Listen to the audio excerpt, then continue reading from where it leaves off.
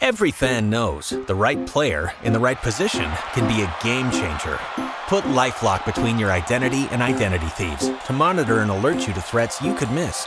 Plus, with a U.S.-based restoration specialist on your team, you won't have to face drained accounts, fraudulent loans, or other losses from identity theft alone. All backed by the LifeLock $1 Million Protection Package. Change the game on identity theft. Save up to 25% your first year at LifeLock.com/aware. Howdy, all. Eklund will be here in a moment. We will be discussing some of the games that occurred last night in the NHL. But Ty, let's start with the game that you were concentrating on, because I was checking back a number of different games last night, just trying to get a taste of all of them. And at a certain point, I turned on the Columbus Bruins game, and it was 3-1 Columbus, and it seemed that the Bruins were struggling. And when I checked back, it was 5-3. So where did things go wrong for John Tortorella? Well, they're a young defense, the youngest in team history. I think the average age of the Columbus Blue Jackets defenseman is about 23 years old right now. Right. Obviously, Werenski and Jones is their top pairing. It's going to be a monster top pairing in 2 to 3 years, but right now they still have some growing pains to go through. And they're going against, we talk about the Bruins, we talk about their youth, but there's a lot of experience up front. And they really got worked by the end of that game by the Marchand, Backes, Pastrnak line, which was really a makeshift top line, but it actually worked a lot. It did a lot of great things for the Bruins. They were responsible for all of the goals last night. 2 goals for Marchand, 2 goals for Backes, 2 goals for Pastrnak. So that's really what took over for the Blue Jackets, was just their youth couldn't handle what the Bruins were doing. And the Bruins, and I've never said this before in my life, the speed of the Bruins really seemed to bother the Blue Jackets. And we're not accustomed to saying that. I know I'm not, but definitely a different kind of game. Now, I saw before the game, in the morning leading up to the game, Bergeron was out. Kevin Miller had I think it was a broken finger or a broken hand. He's a fracture in his left hand, yeah. Yeah, so he's out for 4 to 6 weeks. Mm-hmm. And I believe McQuaid was out as well. So yeah, upper body injury for McQuaid day to day. He's beginning on IR, so he's out for 3 games. But yeah. So I mean, the Bruins. So the Bruins sort of started behind the 8 ball without their. I mean, to me, even though Krejci is the number 1 center in terms of offense, I think we both know that Bergeron is the straw that stirs the drink. I think he's the number 1, the de facto number 1 center, but he's more of a two-way guy. Yeah, and he's the best player on the team. It's as simple as that now. We look at it. He's the best because he's sort of eclipsed Chara, as being the best player on that team. So I would agree with that. Now, injuries seem to be the norm right now in the NHL. And if we're going to talk about that, we have to talk about Buffalo, because not only Kyle Poso was out because of a bruised knee.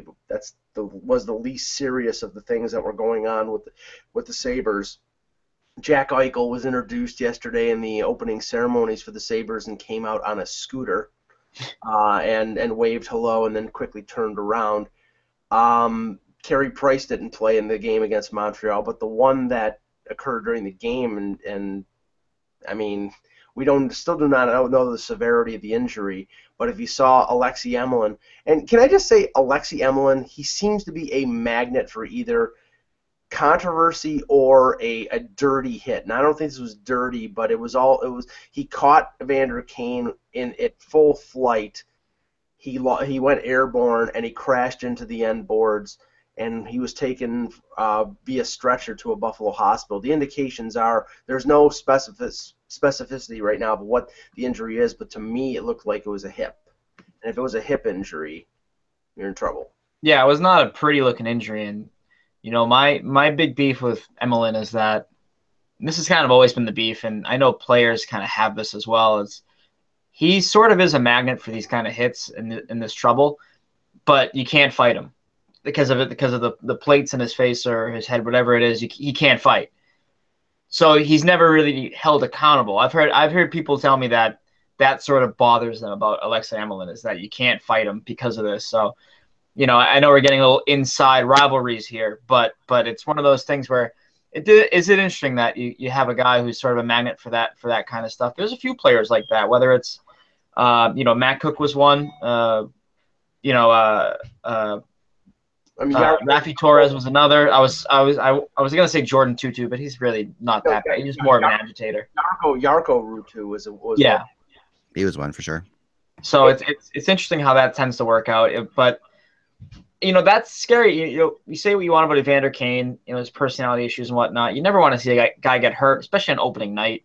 And already down Jack Eichel, that would be a gigantic loss for the Buffalo. Yeah, and Buffalo could not generate offense in that game last night. But just touching on Montreal, and then I'll let I take over again. I made a joke when we were talking about the Atlantic that the Orkin man in Montreal would have to be alerted but if you look at that team, I mean Gallagher is a premier pest, and Emelin has always been the type of player that he's been, and now you add Andrew Shaw, who I don't know whether he's his slew foot at the end of the game is being reviewed by the league, but it should be because with mere seconds left to go, he slew footed Johan Larsson of the Sabres, and this is coming off the suspension that he had during the preseason. So this guy, let's say he's out of control, but he's somebody who plays on the edge, and he's got to be stopped sometimes. He's got to be called on it. Yeah. No. I'm with you. All right, let's get started here because we got a couple games from last night to talk about and some games this weekend. Should be good ones. And we'll say this is the 14th of October. Ready? Here we go. Hello, Hockey World. It's Friday, October 14th, 2016. I'm Michael Agello. I'm Ty Anderson. And I'm Eklund. You're watching the HockeyBuzzCast on HockeyBuzz.com, the first non-prediction show, sort of the year that we're going to do, even though I have some wacky predictions to go through. Because they're always fun to talk about, but we'll go through them in a little bit. But yeah, let's start here. We're 2 games into the season now. The St. Louis Blues are undefeated already, 2-0. Taking another game last night. A lot of 1-goal games last night. I was looking at very close games last night all around, and a lot of high scoring. This has been true the last couple years early in the year that we get high scoring games. I mean, when you look at last night's games, 3-5, 6-3. 4-1, 4-6, 4-5. These are not normal games. The night before that, we had a 6-4 game, and but last night, I was watching the I don't know what games you guys were watching. I was watching the Tampa Detroit game. Yeah, I'm assuming you were watching the Blue Jackets and the Bruins, Ty. Yeah, I got the game on right now in the back. I got the Lightning Red Wings game on in the background right here, just kind of looking up every now and then. No, yeah, I mean that's where I was focused, but I kept tuning back to the Lightning Red Wings on my laptop, and really what stood out for me in that game is their power play with a full year of Jonathan Drouin is going to be off the charts good. Yeah. The movement they have is just incredible, and I think it's going to scare a lot of teams this year because that's going to be tough to stop once they're fully healthy. Once Callahan comes back, if he even has a role, I mean he'd be better off in the second unit, obviously, but. Yeah. But this is a situation where the Lightning are just reloaded. Everyone's back. Everyone's going to be just as strong as they were last year, if not even stronger. Yeah, and they came through big because the Red Wings got out to a 2-0 lead in this game, and that was a little surprising. But then from there on, they just took over. Well, Tampa just took over. Mike. Thomas Vanek actually looked rejuvenated in that game. I don't think Detroit is expecting to get the Thomas Vanek of old who could score 30 goals. More like the Thomas Vanek of Minnesota where he scored 15 to 20, and they're paying him based on that type of production. But he gets 2 goals in his first game, and if they can get 20 to 25 out of him, then that's an unexpected source of offense that I don't think they thought that they were going to have. But to tie in your point, I mean, Tampa Bay is the team that I'm expecting to come out of the Eastern Conference. I mean, they're loaded for bear. I think they're going to keep both goaltenders, barring any major injury, and that's saying a lot because they've had major injuries in the past. And if Drouin takes a step forward, hopefully he will after a traumatic year last year. I think they're well in line to challenge for the Stanley Cup this year.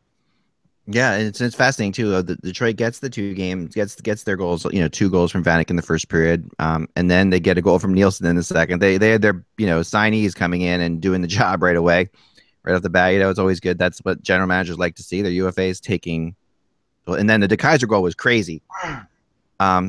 that was a lot of fun. It looked like a bubble hockey goal. Like, actually, we were joking around it because we were playing bubble hockey a little bit last night between periods, my wife and I, and that's like a typical, wrap it around the boards, might hit something wacky, ends up in the net type situation. But yeah, that was the Kaiser's goal. That was crazy. So this game was a little bit, but what was kind of impressive to me is the Lightning just got stronger as it went, and at the end of the game, even when they had they had gotten the empty net goal by Fippola at 18:39. The Lightning dominated the last minute and a half of that game, which you don't often see. A team like that just kept coming, even though they were up 6-4. They just kept coming, trying to get the elusive Eklund goal, as I like to call it, which is the goal that's scored when you put your goalie back in the net after you've been scored on it with an empty net goal, and then they score again on the goalie. That's called an Eklund goal. We don't see that very often, but Pelle Eklund scored that goal a long time ago, so I've named that the Eklund goal. Yes, well, yeah. And it happens sometimes. And somebody mentioned it the other day, which is really funny.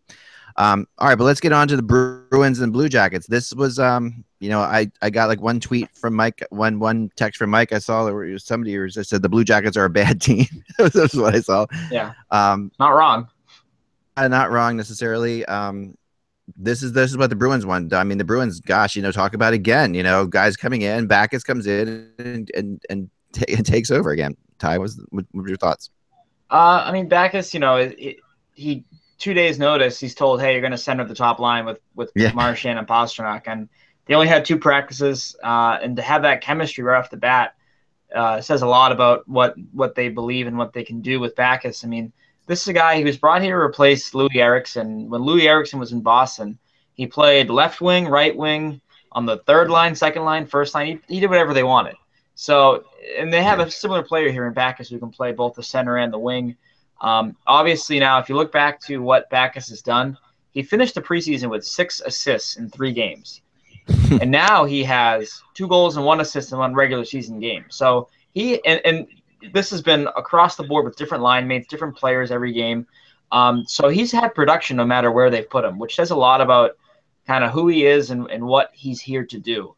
And obviously he wears the A last night in Bergeron's absence, which says a lot about him, and what they view him as a leader there. So looks like a great signing for the Bruins. Obviously it's 1 game in, but the comfort level that Backes has with the new team is really impressive.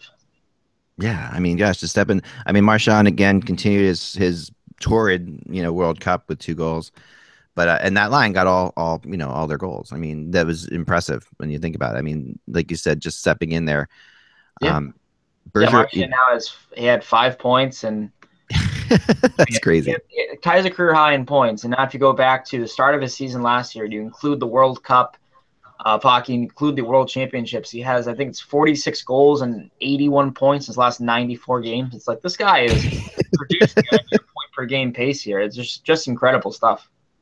I know, and for just a guy who mainly made his, he's always been a scorer, but never like this. I mean, this is something. I mean, he was all of that in the World Cup. Watching him play live, I mean, like I said, they completely won me over with his ability, and he was just a huge player for Team Canada. And I never would have. I mean, that's something you never would have predicted before last season. If you would have said that, Marchand's going to be a big contributor in the before the NHL season started, if you said at the end of this year he's going to go on to the Canada to play for Team Canada and be a huge contributor, maybe get I thought he was the MVP of Team Canada, to be honest.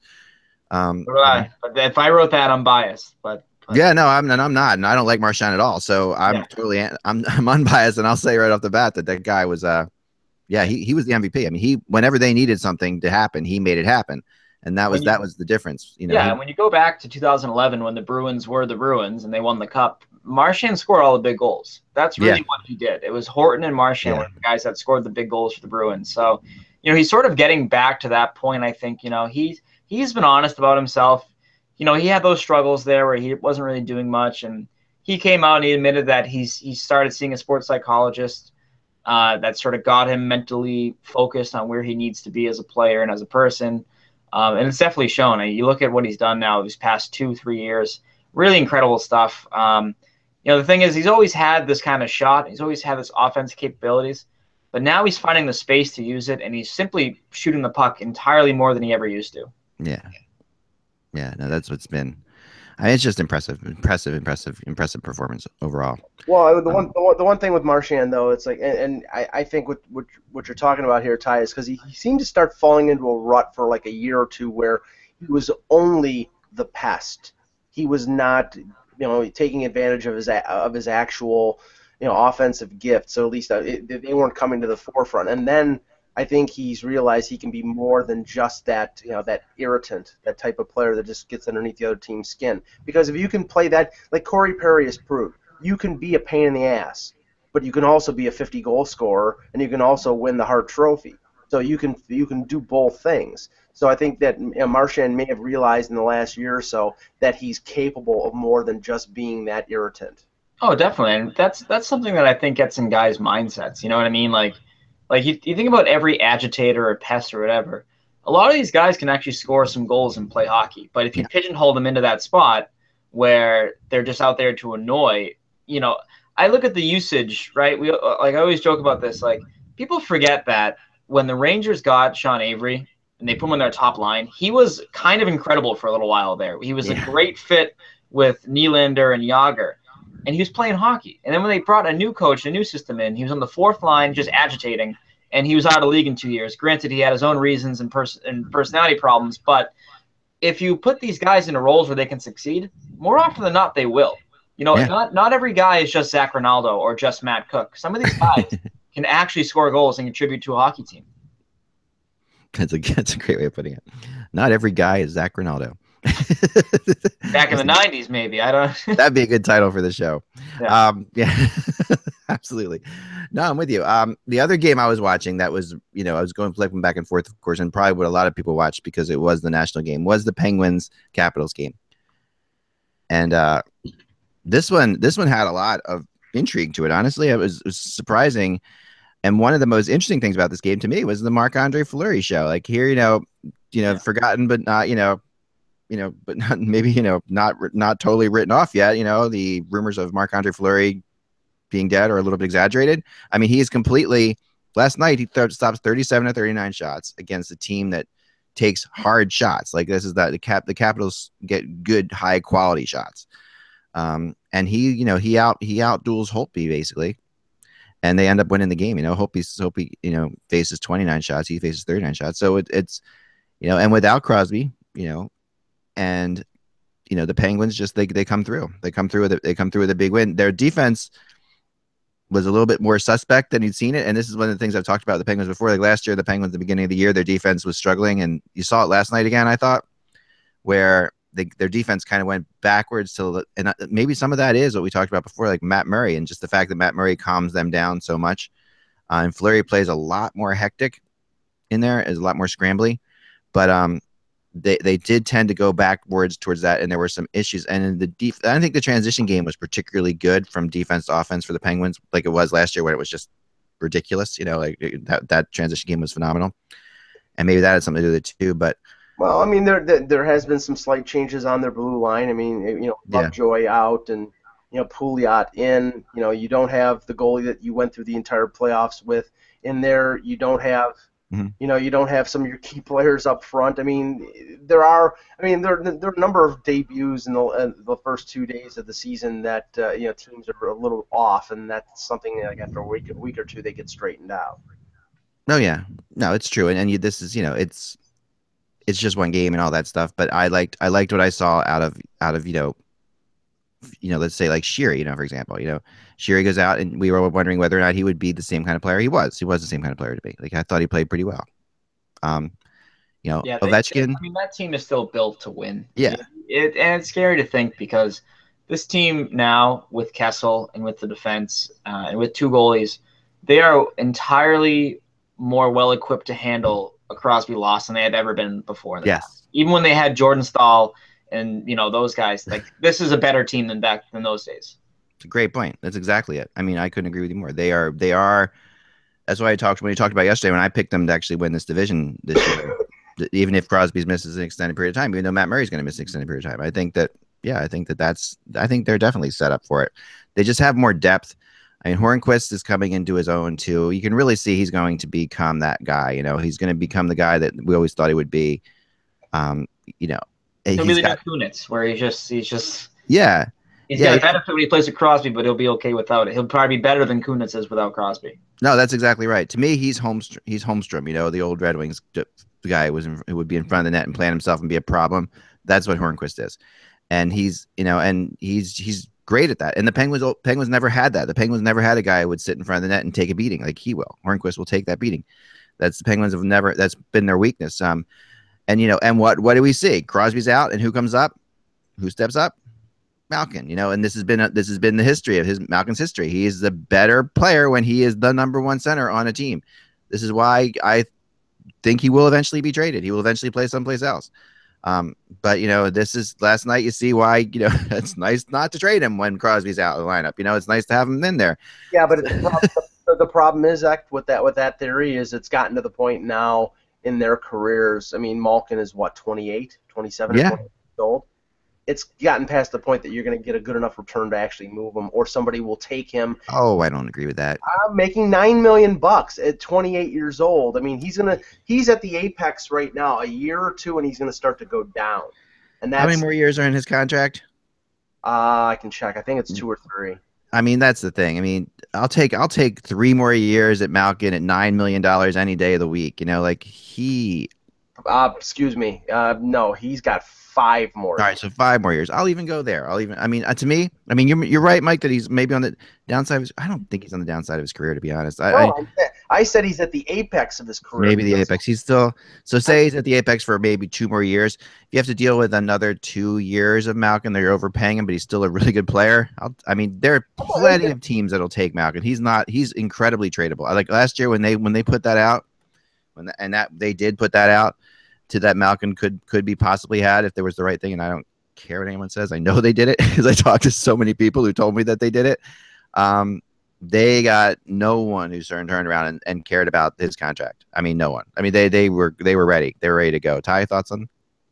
Well, it's gonna happen. I think it's one of those things where it's probably gonna happen eventually, whether it's a cap crunch move or something maybe he wants out, things like that. But it's tough to find a fit for a top line center at that price. Like it's becoming difficult, but maybe, with the revenue expect to go up, especially when Vegas comes into play, maybe there's a situation where they find the perfect move for him. But it's one of those things. We always thought that, I thought that Lemieux and Yager were going to be together forever, and that wasn't the case, So maybe it reminds me a bit of that. Yeah. I think not entirely the same, but it's like, how long can the superstar tandem really last for you to be able to fit everyone in at their price? So I do wonder, but obviously it's one of those things right now where maybe Sid's health allows Malkin to stay there forever. Maybe that's a situation where it just worked itself out. Yeah, and I think that last year, why I think there were so many talks last year about Malkin going is that I think the middle of last year they were really considering it.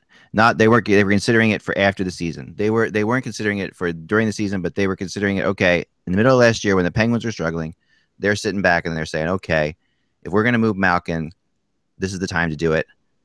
We have a lot of stuff we have a lot of players we have to sign. We've got a lot of players coming in. This is the time to do it. And then they go and win the Stanley Cup, and that changes things all the time. It just does. And you saw it in Boston. It makes you do things you don't necessarily want to do, or you wouldn't do if you hadn't won the Stanley Cup. Basically, the bottom line is you wouldn't sign some of the players you do because you end up signing a couple players, especially third and fourth line guys. You end up signing because you won a Stanley Cup with them, and they get a little bit more than they should. And this happened in Carolina. It happened in Boston. It's happened all over, and it sets teams back quite often. And it happened in Pittsburgh. Yeah, it happened in LA. It happens. You can't avoid it when you win the Stanley Cup. It's a real issue, And that to me is what's kind of interesting about the Penguins team is that those guys, those third and fourth liners, don't have to worry about signing for a while. A lot of them are entry level guys or different, so they're in a great spot there. So that's why that team doesn't have to worry too much about it. Although another guy I saw that was really impressed with last night in the game, and I want to mention him again because I've mentioned him before, and I think that he's not on my wacky prediction list, but he would be one of my players to look for this year. Is Tom Wilson, who again, last night he took 5 shots. He was really, for the Caps, he's a big guy. The Caps are a giant team in general, but Tom Wilson's another big player, but Wilson's got skill. He's got like a Keith Primo-ish type thing to him that reminds me of. That's who he reminds me of at times. I think Tom Wilson's going to be a player. He's got the size. I just don't know whether he'll ever have the kind of finish that Primo did, because Primo could score 25 to 30 goals with regularity, until he ran into the concussion problems. And Tom Wilson strikes me as more, and maybe it's the fact that it was 25 to 30 goals in a more offensive era, and if a guy scores 15 in this era, it's like scoring 25 back then. But I don't see Tom Wilson scoring more than 10 to 15 goals, because I don't think he's going to get the opportunity with Ovechkin, with Backstrom, with Kuznetsov, with the Burakovsky. I don't think that he is earmarked on the Caps to be a top 6 guy. I think he's a top 9 guy, and his size is his one benefit in terms of making a difference. They love him being a crash and bang guy. Yeah, no, that's true. They do. I mean, he was the guy. He was the guy everyone thought was going to be that right winger to Ovechkin, Backstrom, when it was, when teams were noticing the model that Boston had for a little while there with Lucic, Savard, and Kessel, or Lucic, Krejci, and Horton. It was kind of like, all right, well, let's put a big dude there, and similar with Zach Kassian, what they thought Zach Kassian would be with the Sedins. It's like that. There was a trend there for a while where teams were trying to do that. They were trying to make that happen. That's right. We have an update here. Mike Harrington from the Buffalo News is reporting that Dan Bilesma indicated after the morning skate that Evander Kane has 3 cracked ribs and is out for weeks, not days, weeks. So man, that is a painful thing to have. 3 cracked put that on top of Eichel, who probably won't be back until after Thanksgiving, and you're talking about 2 players on the Sabres top line that are out for probably the first 2 months of the season. Yeah.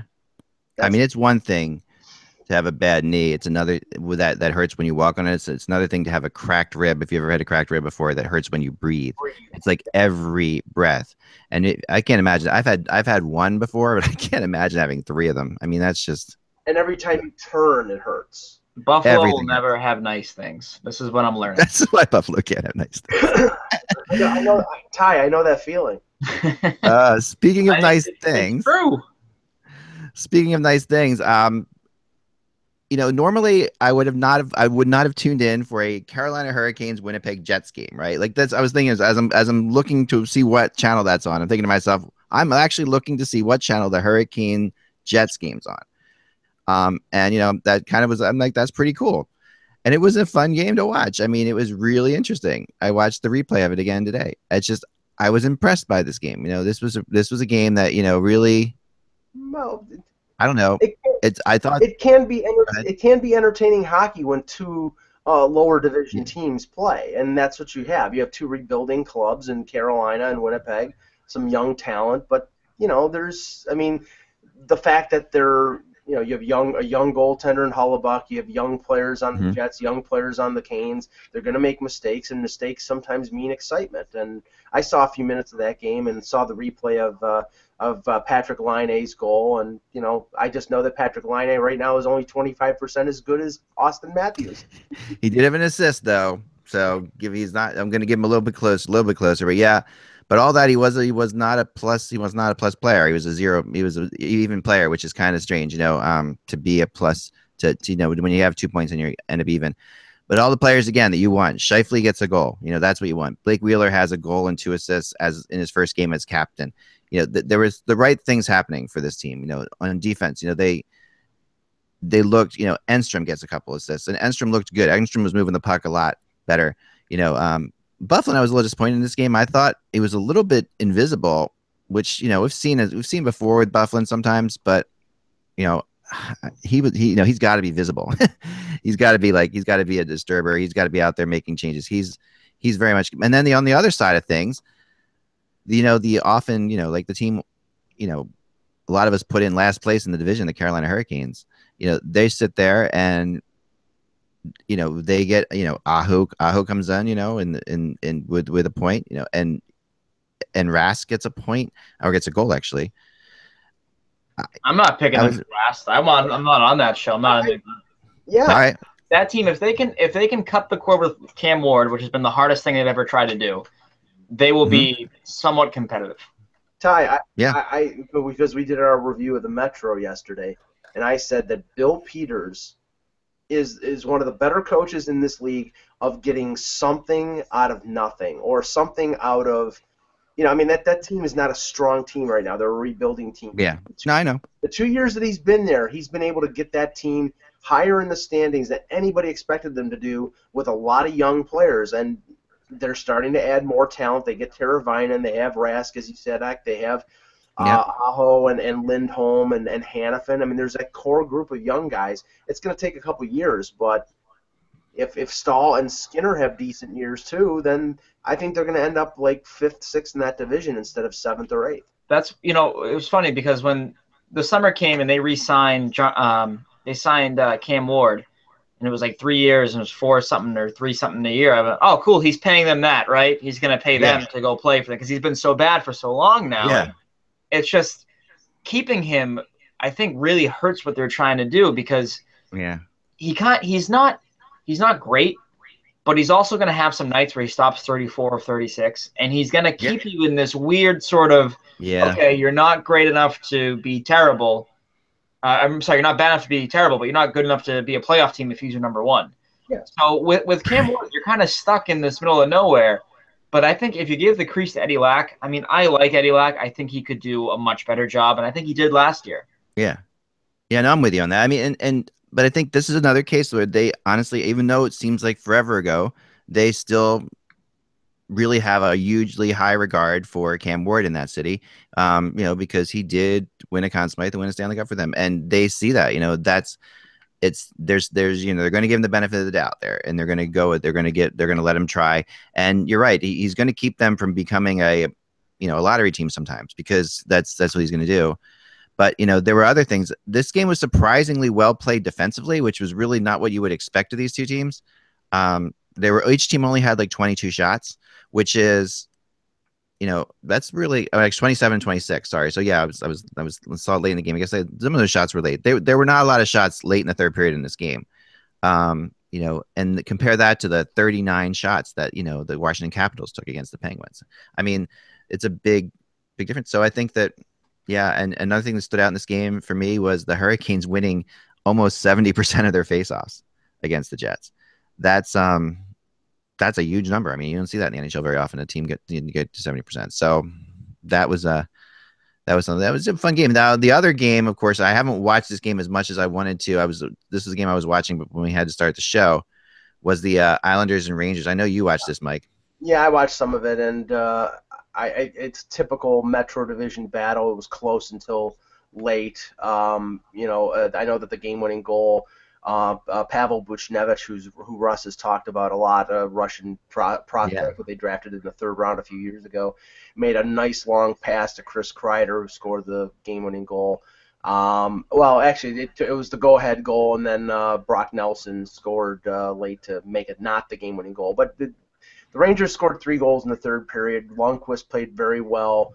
The one thing that Russ and I were talking to each other during the via our little message thing, and Rick Nash is painfully slow, and it was apparent yesterday. I mean, he may score 20 goals just by being in front of the net and being a big presence, but the days of Rick Nash being a dominant player in this league, I think, are over with. And what the Rangers are going to have to win with is balanced scoring, getting offense from guys like Zuccarello and Stepan. Jimmy Vesey looked pretty decent in his NHL debut. Getting offense from a number of players and not having to depend on Rick Nash, because if they're going to depend on Nash, they're not going to win. Yeah, and this goes into. I actually would like to hear your predictions, Ty, for this Metro Division. If you want to rip them off real fast. Yeah, I did a note in my iPhone. Because I tweeted this and said, "Don't yell at me," and then everyone yelled at me. I actually think it's funny because I've been doing a prediction thing. I've been doing this study on predictions. I'm going to release in a few weeks. I've gone back and I have an intern who's helping me do this, which is really cool. And gone back for yes, I have an intern working with me right now who went back for 3 years and found all the predictions they could find from anyone, like people on Hockey Buzz, people at Sportsnet, people all over the place, and I want to find out who you really should listen to when it comes to predictions. Like who is actually pretty good. Yeah. And you actually are pretty good. Like I've gone through some of your things and I was surprising. So like let me hear your Metro. What do you got here? Metro is number one, the Penguins. I just think they're too loaded. They still have too many things going well. Number two, the Capitals. I have them there. Number three, I have the Philadelphia Flyers, actually, believe it or not. Yeah. Some people think that that's a little high for them, but I think that team is going to be really good this year. Yep.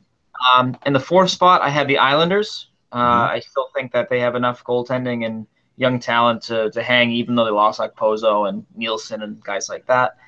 Fifth place, I have the Rangers. I just think the defense is getting older. I'm not in love with it anymore. I think Lundqvist, there's still too much pressure on him. Sixth spot, I have the Hurricanes. Seven, I have the Devils. And eight, I have the Blue Jackets. It's worth noting that I have both the Islanders and the Rangers making the playoffs, though. They are the two wild cards in the East for me.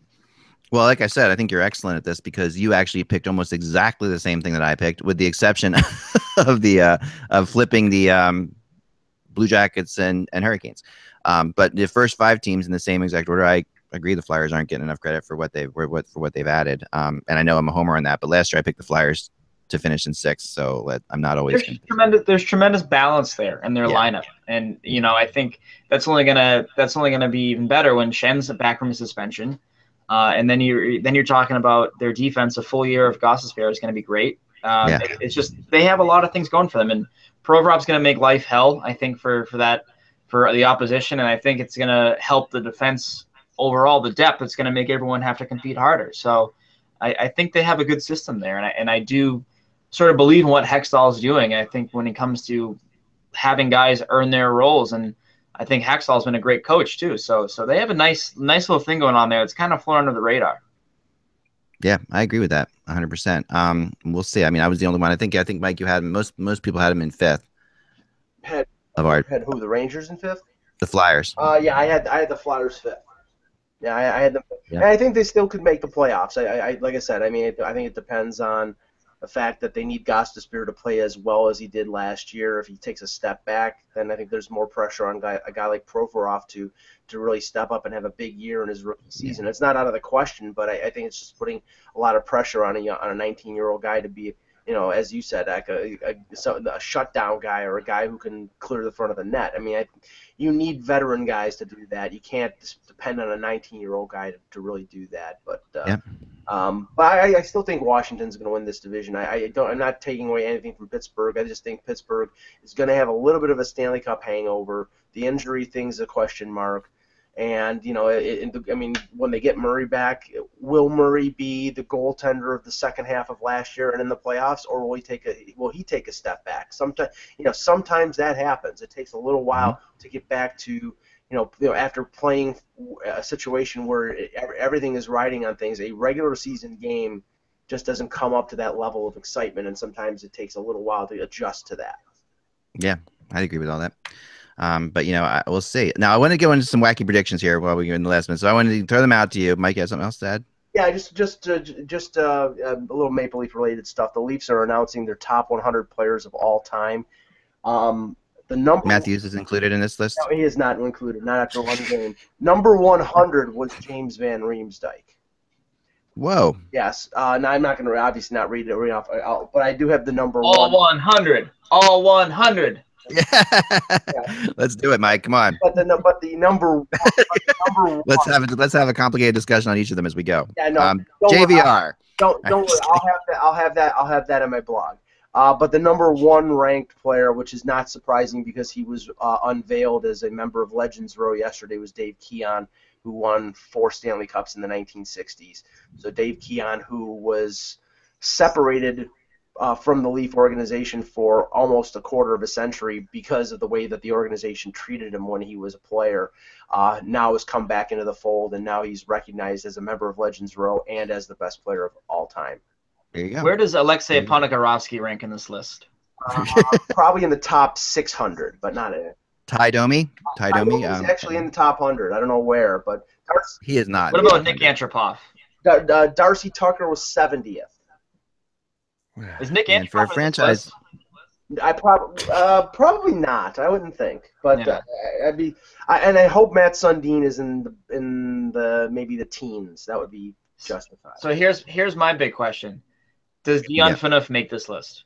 I think he did. Yes. Wow. Okay. Oh, yeah. Yes. Phil Kessel? All right. For a team with this much history and has been around for this long, this list is definitely something we should discuss at some point, but not now. No. Phil Not Kessel. now. We will get into this. Phil Yes. Kessel. I think Ty Domi gets in there because he's still hanging around. Like he I saw him outside of the arena every game after in the World Cup. He was always outside taking autographs. Nice, the nicest guy in the world, but come on now. Anyway, cab drivers. There's nothing like Toronto cab drivers to tell you all about what's going on with the players in that city. My gosh, every cab driver I took, because they knew I had my hockey credential, and they would tell me about all these different places they took people. And all the different. What was the? Oh man, there's one place that I think is a strip club. I'm not sure. Anyway, we'll leave it there. It's a name that I can't remember what it was. Thank you. Yeah. Yes. All right. So last year, this is my 4th year of my annual wacky predictions. I try to do I've done as many as 30 this year. Did 12. So because I want these to be actually things that I think could happen, but no one else will probably think could happen, and no one else is really talking about it. Sometimes people debate that, oh, that's something I thought would happen too, but these are usually pretty wacky, and I will show you they're wacky by like 3 that I missed last year, for example. I had at number 2, I had the Detroit Red Wings will win the Atlantic Division. That did not happen. I had the Toronto Maple Leafs will not finish in the bottom 10 of the NHL. That did not happen. I had Sergei Plotnikov will have a bigger impact on the Penguins than Phil Kessel. That did not happen. He's back to the KHL. Right. There's 3, right? Now here's 3 that I got pretty good. Okay, so for what it's worth, I said one of Stamkos, Kopitar, or Eric Stahl will become a UFA on July 1st. That did happen. Actually, 2 of them became UFAs, and technically because Stamkos is a UFA. Yeah. Number 11, the Edmonton Oilers will move a major forward for a major defenseman during the season. Well, no, not quite during the season, but I said one of RNH, Eberle, Yakupov, or Draisaitl will be the cost, and I wrote possibly even Taylor Hall. Okay, that did not happen, but did happen later. Then I got Kreider, who I have Kreider on there, who was really impressive. I said he will score more goals than Rick Nash for the New York Rangers. I got that right.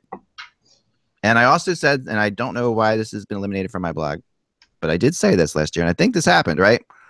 That the Predators would finish ranked 7th in weren't they 7th and 7th seed going into the playoffs? They were the first wildcard team, right? So that would make them the 7th seed. Yes, I believe so. Yeah, because they took on Anaheim, right? Right. I wrote they would be I don't know. I wrote they would be the 7th did. seed, but I wrote that they would go to the conference finals. I had the Predators going to the conference final as the 7th seed. So that did happen. No, it didn't. No, it did not. Right. That's why that was taken out. They did not. It was taken out because you got it wrong. Come on. All right. Well, there you go. That's what I know. For this year. All right, and I also put some of the things that some of our comment people put in there. Yep, accuracy. Hey, there you have it. All right, so let's go with my wacky predictions. A few of them for 2016-17. Ready? And Ty and I can destroy them, right? You guys can take them apart. Okay. As if they haven't already been taken apart in the in the comments. In the comment threads, because along with the one that I thought was right, wasn't. Okay, here we go. Number 1, after no Canadian team made the playoffs in 15-16. I predict 5 Canadian teams. All but Vancouver and Toronto will be in the playoffs in 16-17. You're out of your mind. You're out of your mind. All right. Not a chance in hell. I think it'll be 2 Canadian teams in the playoffs. 2. How many Canadian teams, Ty? 2. If I go through my list, I think I got 1, and it's the Edmonton Oilers. You don't have the Montreal Canadiens in the playoffs? I do not. Wow. I think they got rid of their best player. They got older and slower and more aggressive, and I've seen the Bruins do that, and it never works out. Right. Wow. All right. Think about how hard Carey Price had to work to get his wins when they had Subban. Now you have an older, slower guy there, and Andrei Markov, I think, is actually a cadaver at this point. Like I just don't believe in what they're doing there. I think one of them's I think the GM or the coach is gonna get fired before the season's over. They'll both. That was going to be one of mine too, but I think that's not a wacky enough prediction, so I had to go away from that. All right. Number 2, Anthony Duclair will be in the top 10 in NHL scoring. No. But he's a very good young player. I don't think he will be a top 10 scorer on that team. You know who it would be? If there's going to be a Coyote in there, it's going to be like Ekman Larson, which is crazy. He's a defenseman, I know, but the way he produces points is kind of absurd. I think and they're a pairing. I think if one of that pairing is going to be close to the top 10, it'll be Max Domi. Okay. All right. Pretty good. All right. All right. We will see 3 coaches fired by Christmas. Last year I said none would be fired the entire season, by the way. So that's why I'm putting this in as a wacky thing. I thought last year we'd go without a coach being fired. I really looked at the coaches. I'm like, there's really nothing that can go wrong here enough to get anybody fired. But I think I can see 3 coaches being fired by Christmas this year. But you're not going to specify who you think, right? No. Okay. I mean, I think 3.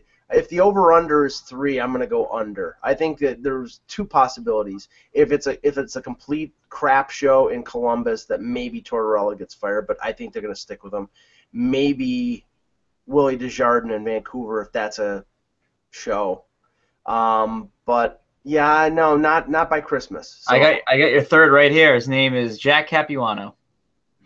If they don't do well. Yeah. Well, of course, no coach is going to get fired if they do well, Mike. Oh, but duh. Number 4, Matt Murray will win the Vezina Trophy. Nah. No. Nope. For me, I think it's the same horses as last year. With maybe add Carey Price in the mix. I think it's Bishop, Holtby, Price, and a guy I would throw in that maybe some people wouldn't. John Gibson. I think this could be a year for him. Interesting. Yeah, I think Bishop. I don't think Bishop because I think Bishop is going to get less work this year, and Vasilevsky's going to get more. They'll probably split them down the middle, but they may help him in terms of his stats. I think Crawford could be in the mix there, but it'll be Price, Holtby, and Crawford. All right, I got something on Bishop coming up, though. But number 5 first, the Ottawa Senators will be in the top 5 in scoring. What are they gonna do? Are they gonna bring back Spezza, Alfredson, and Heatley? How's that gonna happen? I don't know. I keep when I watch them play in the preseason, and I see Guy Boucher's style. I just think they're going to be a scoring machine. When I saw them play against Toronto, they were a scoring machine. They played Toronto. You're talking about a defense with Martin Marinson on the top pairing. Come on. These wacky predictions should not be agreed with. I have no problem with you guys disagreeing with them. If they were agreed with, they wouldn't be wacky, right? So I'll tell you this right now. If Ottawa is in the top 5 in scoring as you predict, they will be at the bottom of the Atlantic Division as I predict, because that's the problem.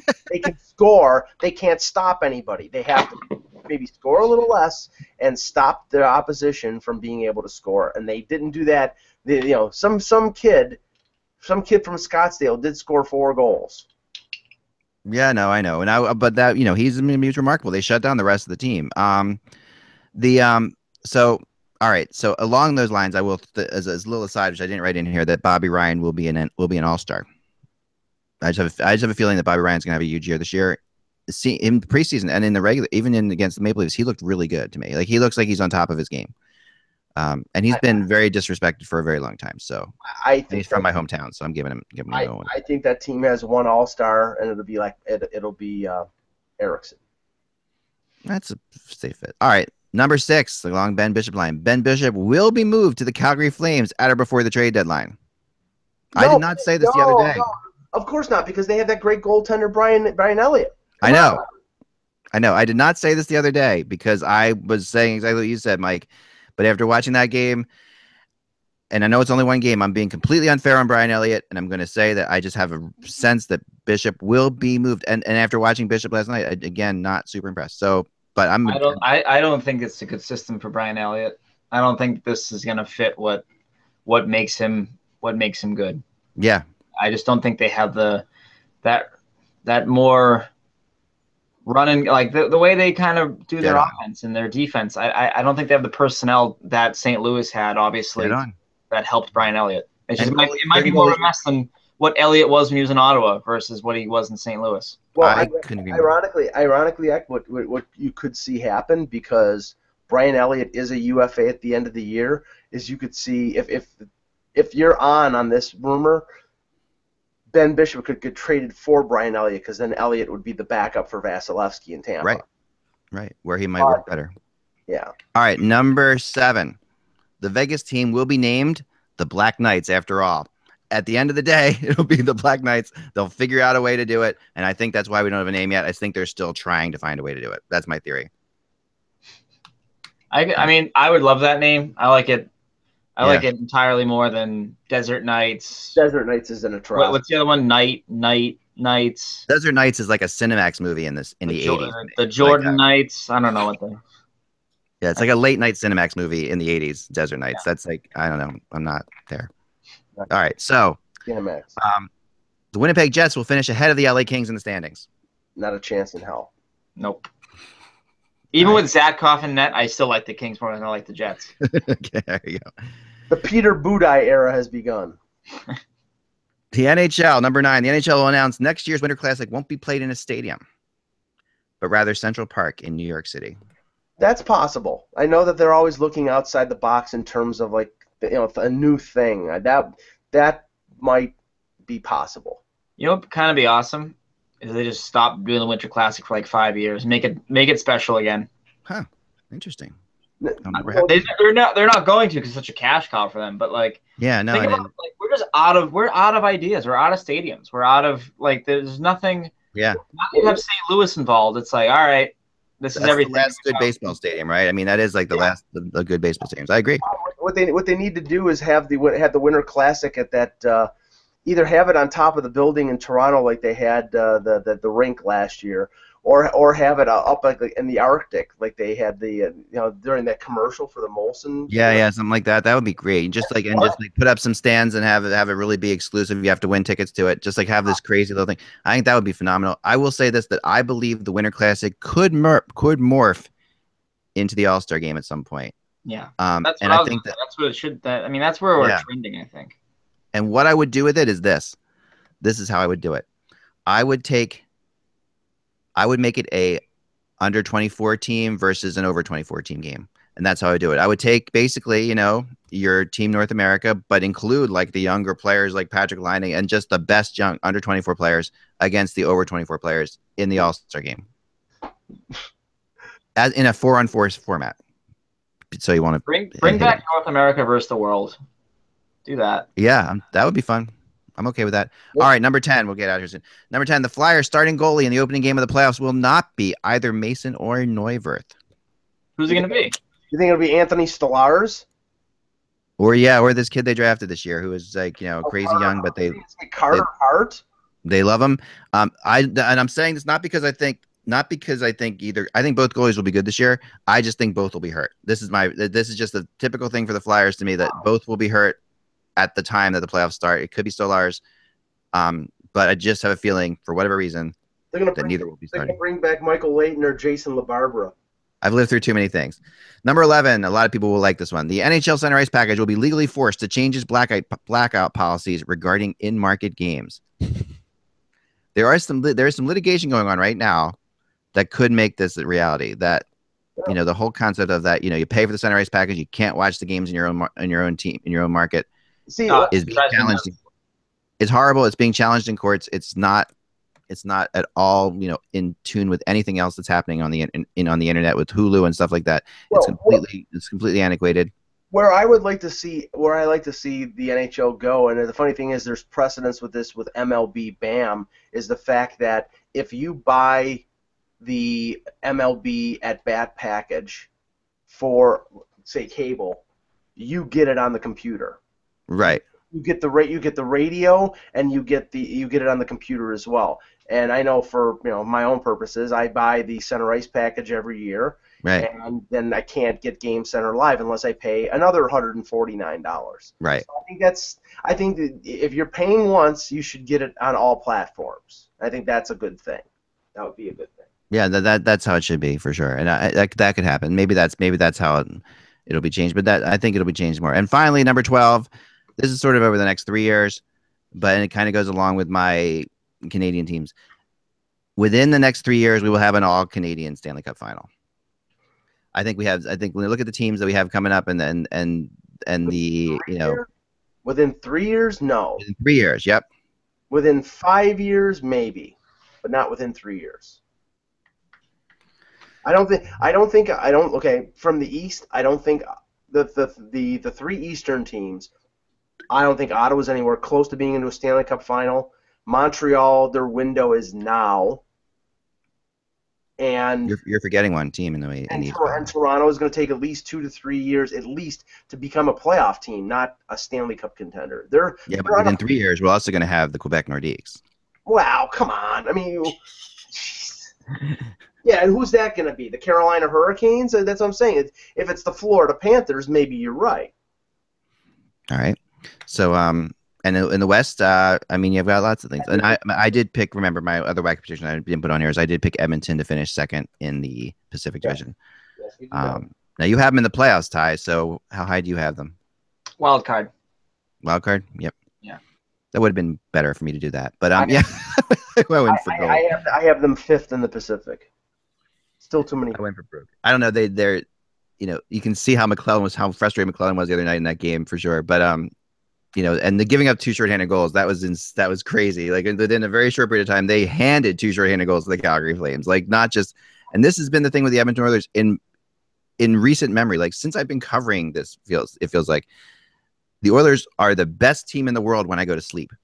Like I go to bed, they're always winning. They're up 2-0, 3-1. It's the first period. They're romping on a team. It's like incredible. I go to bed, I wake up, and they've lost. Or they've blown it.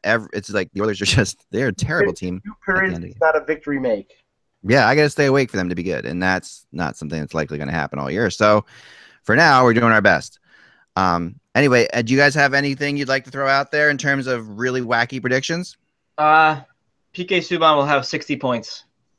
Ah, nice. That's a good number. I like that.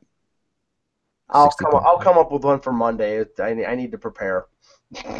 It's a wacky prediction. You can't prepare. It's just got to be something like off the air,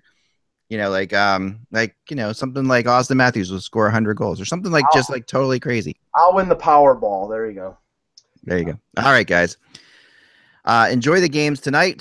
But let me just talk about tonight's games real fast because we have a couple really good ones tonight, and I just had the list up. But I know the Flyers open tonight. Obviously, they play in LA, and that's going to be. I mean, it is a little bit of a downer that Jonathan Quick's not going to be in this game. We have three games tonight. Flyers games. Chicago at Nashville on NBCSN. That's going to be a great one because PK Subban, the Blackhawks in Nashville. You can't. I mean. If you're going down to that game, I'm very jealous, Predators fans. And in a boring defensive struggle, the Oilers and Flames rematch in Calgary. The Battle of Alberta is back, man. It's back. I mean, it's exciting. This is the best time of year, baby, when you got those 7 p.m. games and those 10 p.m., those 9:30, 10 p.m. games on the East Coast. It's the best. I know. It's the best. It really is. It's awesome. I love it. 3 great games tonight, guys. So enjoy it. I think the Flyers are going to be fun to watch. And tonight I haven't even heard who's. I guess Mason's going to go and goal. I have not heard exactly. Well, maybe he gets hurt. He's going to live up to your prediction. All right. Not yet. Come on, give him time here. All right, guys. Remember, without the buzz, it is just hockey. We'll see you on Monday. Every fan knows the right player in the right position can be a game changer. Put LifeLock between your identity and identity thieves to monitor and alert you to threats you could miss. Plus, with a U.S.-based restoration specialist on your team, you won't have to face drained accounts, fraudulent loans, or other losses from identity theft alone. All backed by the LifeLock $1 Million Protection Package. Change the game on identity theft. Save up to 25% your first year at LifeLock.com/aware.